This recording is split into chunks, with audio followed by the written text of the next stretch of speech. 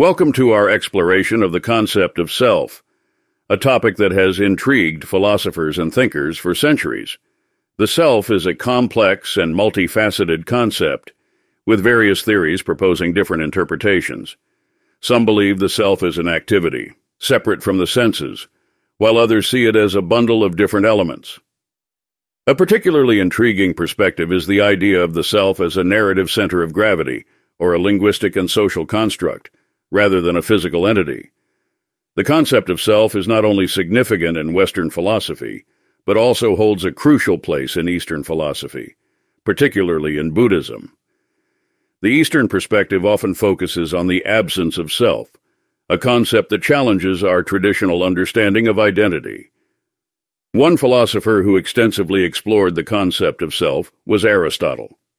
He delved into the nature and characteristics of the soul, suggesting that it is a fundamental aspect of a living being, something that goes beyond the present conditions of the mind and has the potential for immortality and eternity. His work, De Anima, or On the Soul, is a testament to his profound exploration of the soul. The concept of self is not solely dependent on sensory perceptions. There is a deeper essence of self that transcends the limitations of the senses. This independent self is not bound by the physical body and its sensory inputs, but rather exists beyond them. This perspective expands our understanding of the self and opens up new possibilities for self-exploration and self-realization.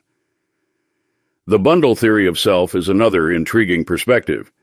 This theory suggests that the self is not a single unified entity, but rather a collection or bundle of different experiences, thoughts, and sensations.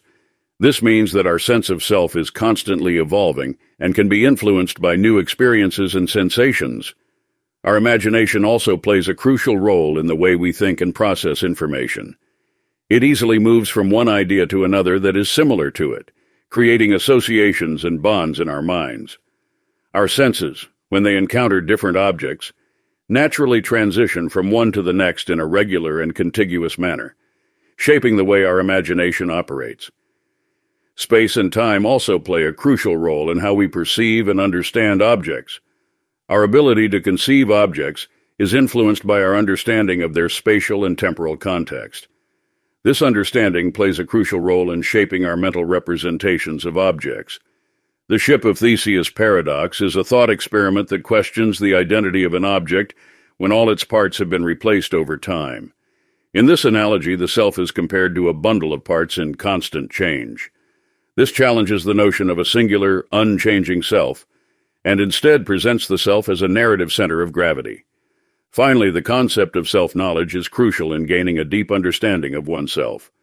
According to philosopher Adi Shankaracharya, self-knowledge is not only the path to eradicating misery, but also the key to experiencing the highest level of bliss and achieving absolute perfection. In conclusion, the concept of self is a complex and multifaceted topic that continues to intrigue philosophers and thinkers. Whether viewed as a bundle of experiences, a narrative center of gravity, or an entity beyond the senses, the self remains a profound and intriguing subject of exploration.